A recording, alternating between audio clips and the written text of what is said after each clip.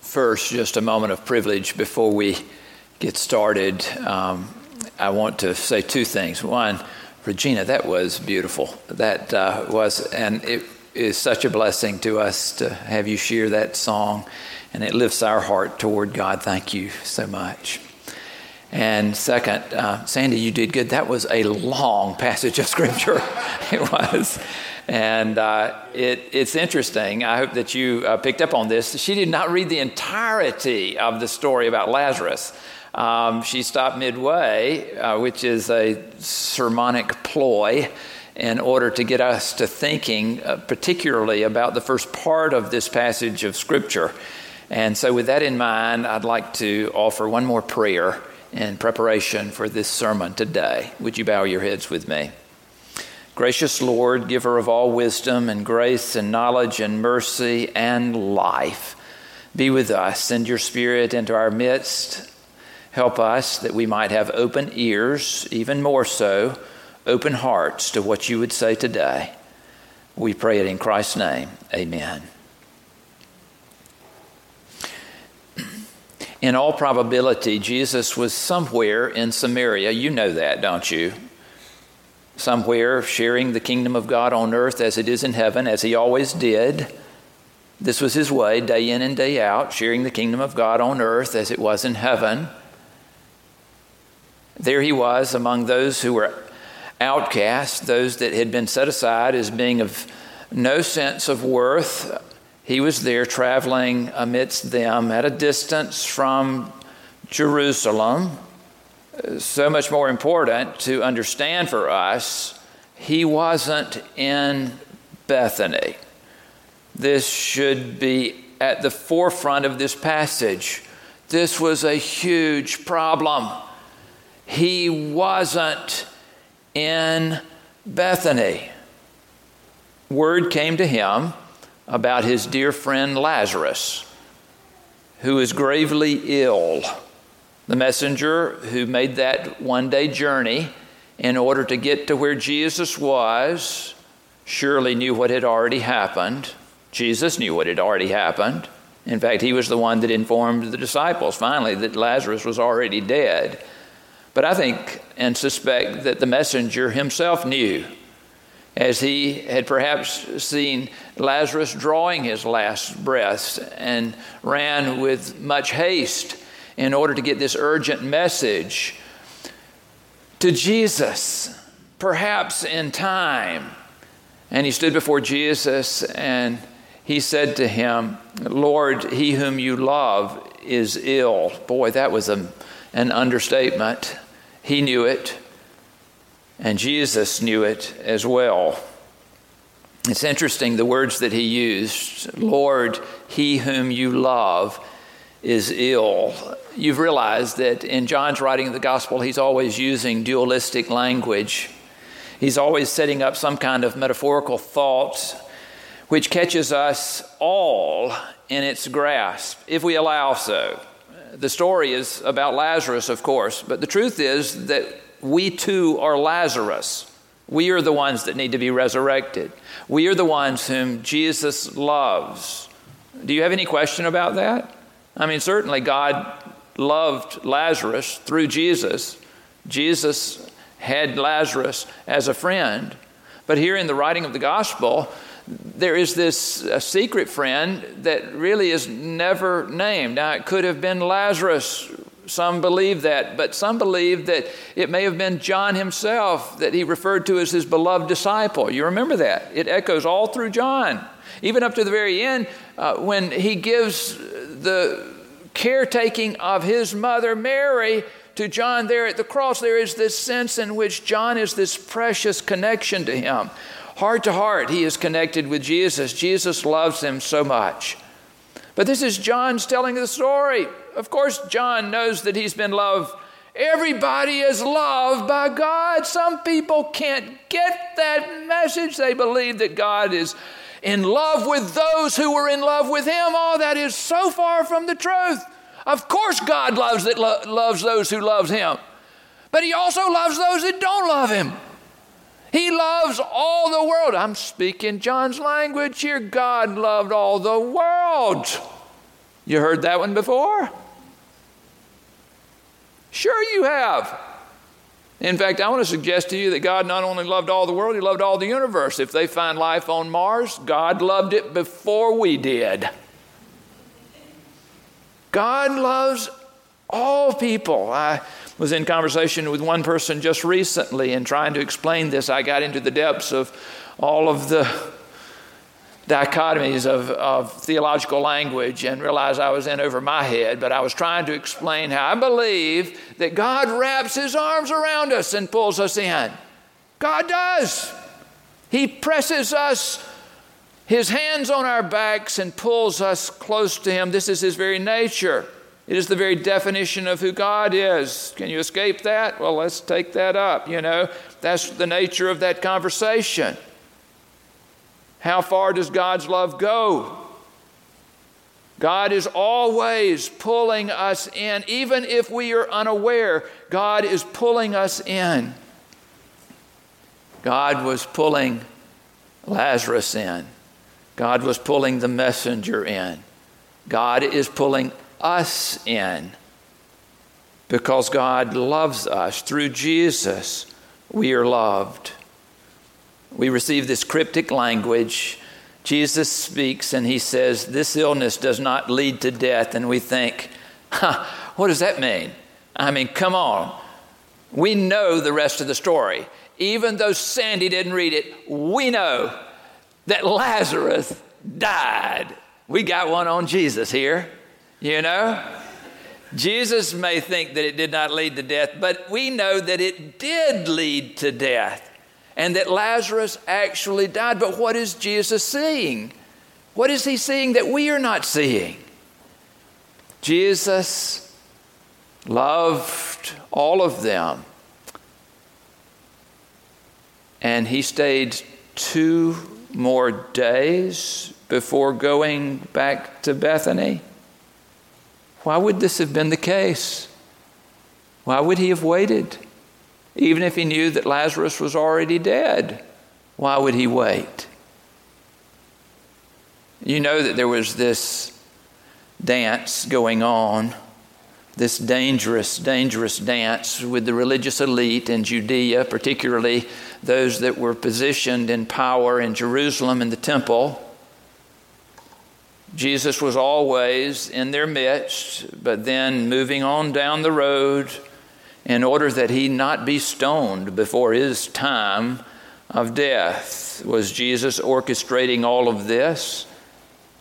That's a question I'd like to bring up with Jesus when I have the chance to meet him face to face, given his mercy in my life. I have some questions for him. Do you?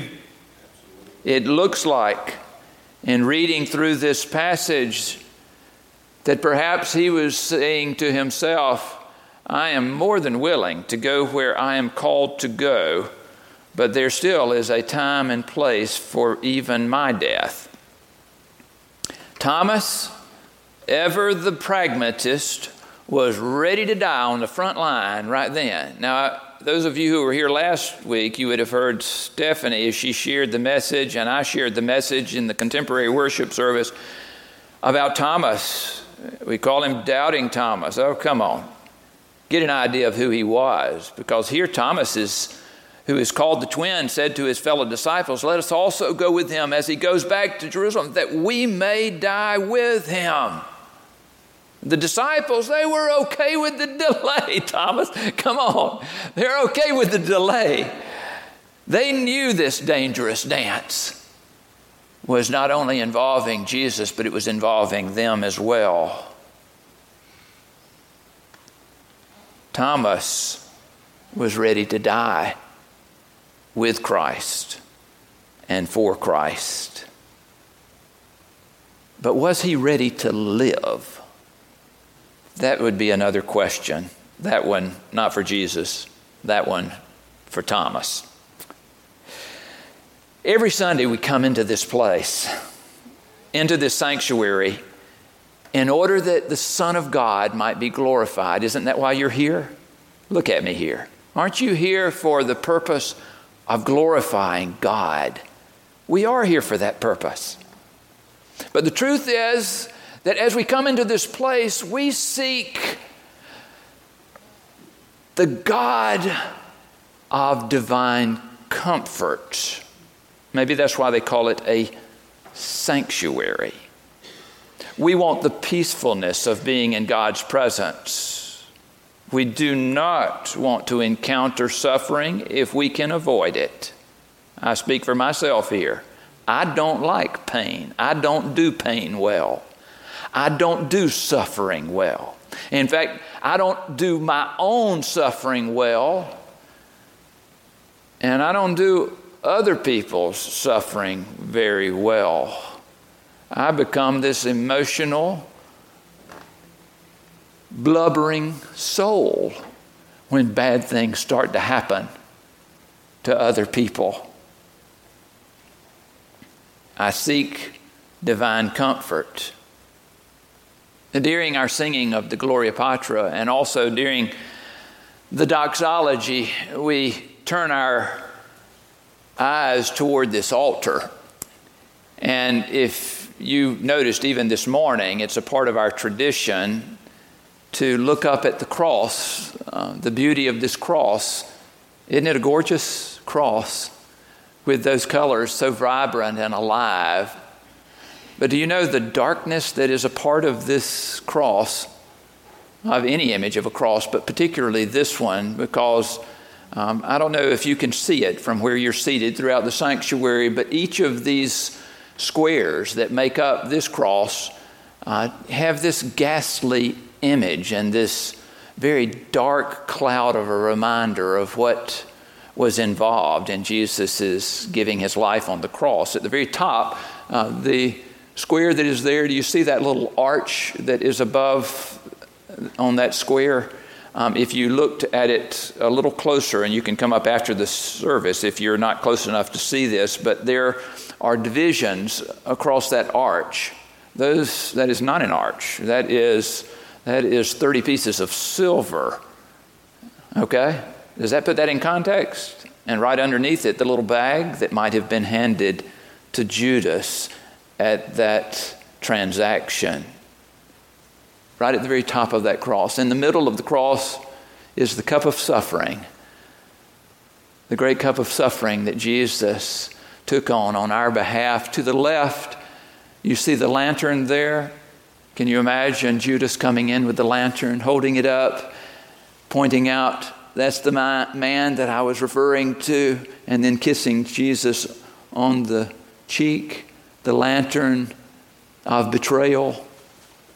On the right-hand side, you may not have been able to make out ever before that is the whipping post, the image of a whipping post to which Jesus might have been tied while he was flogged with a cat of 9 tails, as he was beat senseless, almost to the point of death right there, to the point where he couldn't even carry his cross up to the Calvary. Down just below the center, do you see that beautiful sparkle of glass that is there? Had you imagined before that is actually the crown of thorns? This was expertly done, this cross, as it was put together. And fourth down, you know what that one is, right? That was the rooster. A kitchen rooster? No. Come on, you know the rooster, don't you? You know Peter's hearing the rooster crow 3 times. And he denied, even though he said he would never do it. He denied having known his Lord. And then fifth down, just above the bottom, those 3 spikes that held Jesus to the cross. He wasn't roped up there. He was suffering the pain of those spikes in his wrists and in his ankles. And then at the very bottom, the ladder there that must have been used as a sponge filled with wine or vinegar was extended to Jesus, either to taunt him or to quench his thirst or to deaden his pain. I hope to deaden his pain as he was dying there on the cross. I bet you'll never look at that cross the same way again. it's not just this pretty stained glass, for it tells a very horrific tale, a tale that Isaiah well knew even before Jesus would arrive on the scene. For Isaiah said, "Surely he has borne our infirmities and carried our diseases. Yet we accounted him stricken, struck down by God and afflicted. But he was wounded for our transgressions, crushed for our iniquities. Upon him was the punishment that made us whole. And by his bruises we are healed," or by his stripes we are healed. "All we like sheep have gone astray. We have all turned to our own way, and the Lord has laid on him the iniquity of us all." And what is our iniquity? Our iniquity is that we don't know what to do with this kind of love. I ask you the question, just looking at this and thinking on it, can anything good come out of this? And that's not meant to be a rhetorical question. I'll ask that you answer it right now. Can anything good come out of this? Yes. You know this. This is exactly what the cross is about. Most certainly something good can come out of it. Our own salvation comes out of it.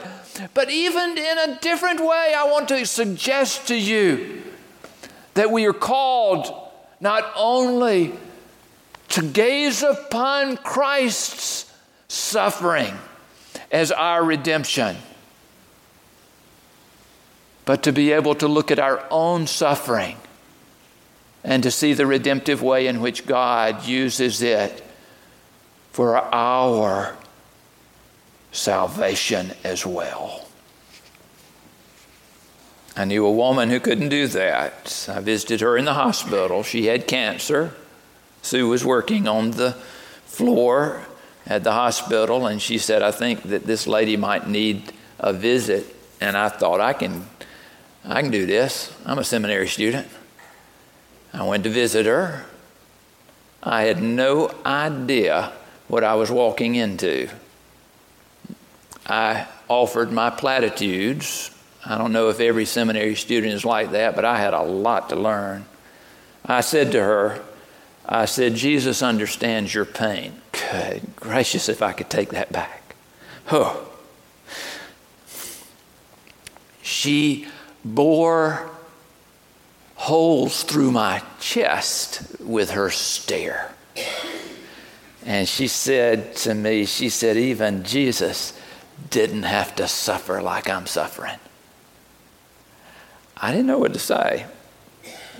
I was out of my pay grade. And I quickly said a prayer and exited into the hallway, taking a deep breath and hoping that God wasn't looking.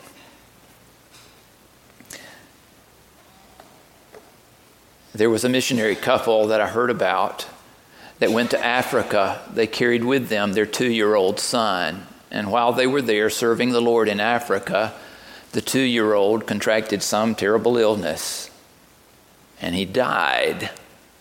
They brought this little son home in a casket.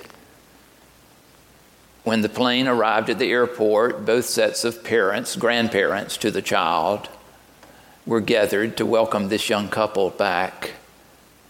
And they stood there not knowing what to say.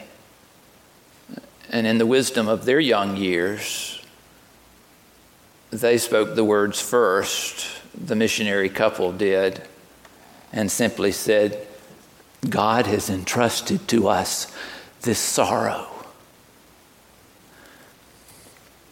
What is it that you've gone through?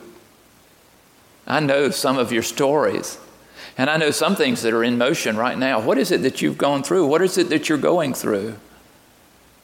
How is it that God is redeeming you? It's possible that we can resist it. I don't think that we can resist it forever. See, now, that's another theological conversation that I'll get into you with. I believe that God's love will rule not only the day, but will rule eternity. But let's talk about you and me right now.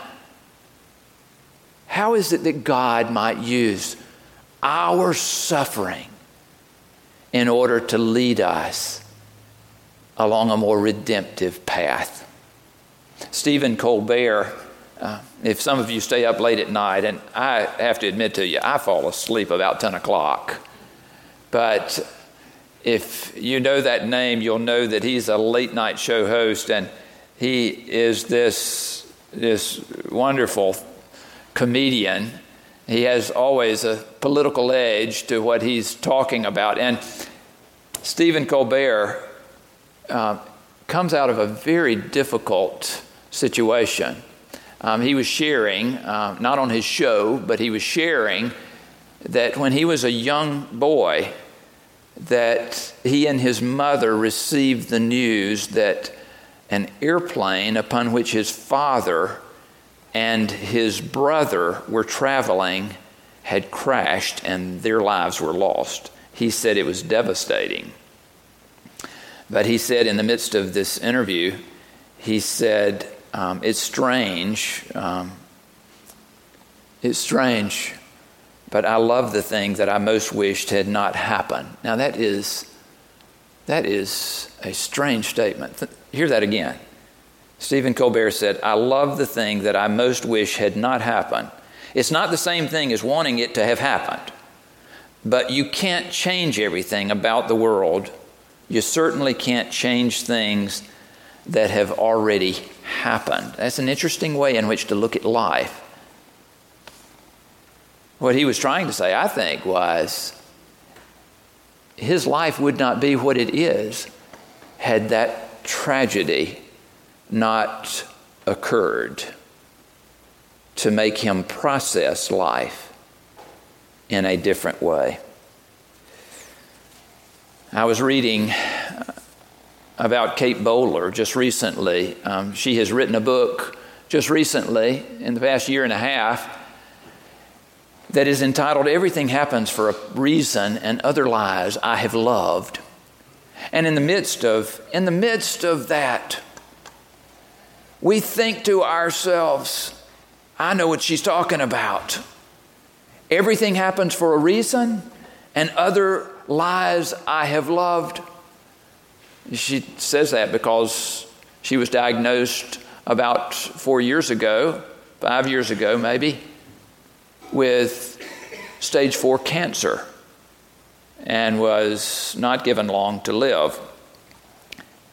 And yet, she tells the story about her grief and her pain and also being sustained by the community and by God. When she heard it, she was crushed. When she went into the hospital, she was there even before she had changed into her hospital gown. She was sitting there. She's a teacher at Duke Divinity School. She was sitting there in this white dress with flowers all over it. And when a friend of hers came in, when Beth came in and was talking with her, she looked at Beth and she said, I want you to burn this dress. She said, this is not my life anymore. She looked at it, and Beth just listened. After Beth had offered her platitudes and listened and was about to leave, Kate stepped into the restroom and she came out with her hospital gown on and holding that dress. She knew Beth would know what to do. She was devastated by her suffering.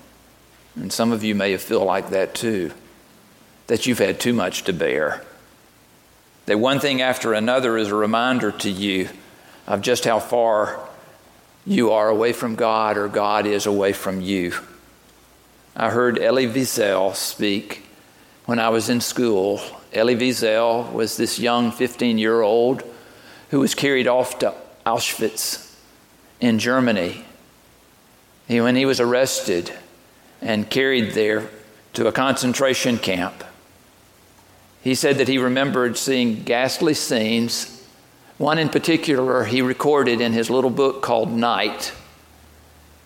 He said that when they came back from their work detail, there were 3 gallows that were set up, and it was often the case that there were gallows set up at Auschwitz to put people to death. But here on this particular day, there were 3 people that were lined up, one of which was a child. Oh, if you can imagine. And finally, when the act was done, they were standing there and someone asked the question, where is the merciful God? Where is the merciful God?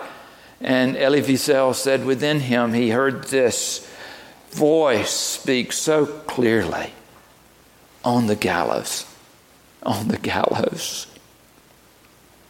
Where is it that you experience God? Are you so intent on looking for his comfort, on the consolation of what it would mean to be free of suffering, that you cannot acknowledge that God is with you in your suffering, that there is no one that understands better, that feels the sense of what that pain might be than Jesus himself? It is our affliction that we would search for a God of divine comfort and miss the fact that Christ leads us through our suffering by being with us in our suffering. There's a very precious prayer that I learned years ago. It's by a Jesuit priest. His name is William J. O'Malley. That prayer goes like this. God, my friend, this day is yours. I offer you my acceptance of everything, whether you bring suffering, joy, toil, or trouble. Do you live that kind of life? Are you willing to offer even your suffering in order to see God at work in your life and in the world? 2 more quick things I want to mention, and then we'll conclude. One is that this plot for Jesus wasn't the end of the story. In fact, it wasn't the satisfying of those that were in Jerusalem. If you turn 1 page over in your Bible, you'll see an interesting thing. When the great crowd of Jews learned that he was there, they came not only because of Jesus, but also to see Lazarus, whom he had raised from the dead. So the chief priest planned to put Lazarus to death as well. How do you kill a dead man? I don't know. One that has come back to life can never be killed again, not really. And this was Jesus' whole point. I am the resurrection, and I am the life.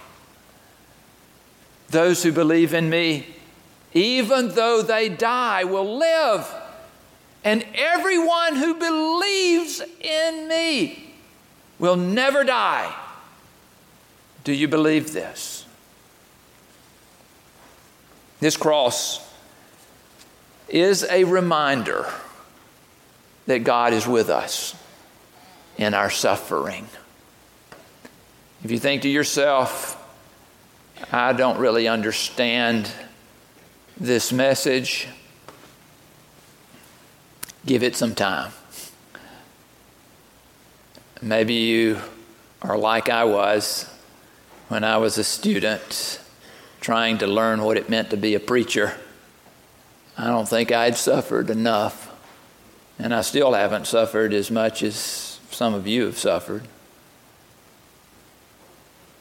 God is to be found right where we are because he loves us, every single one of us. I bet you'll never look at this cross the same way again. I hope that would be the case. It's not just something pretty. It is something absolutely profound.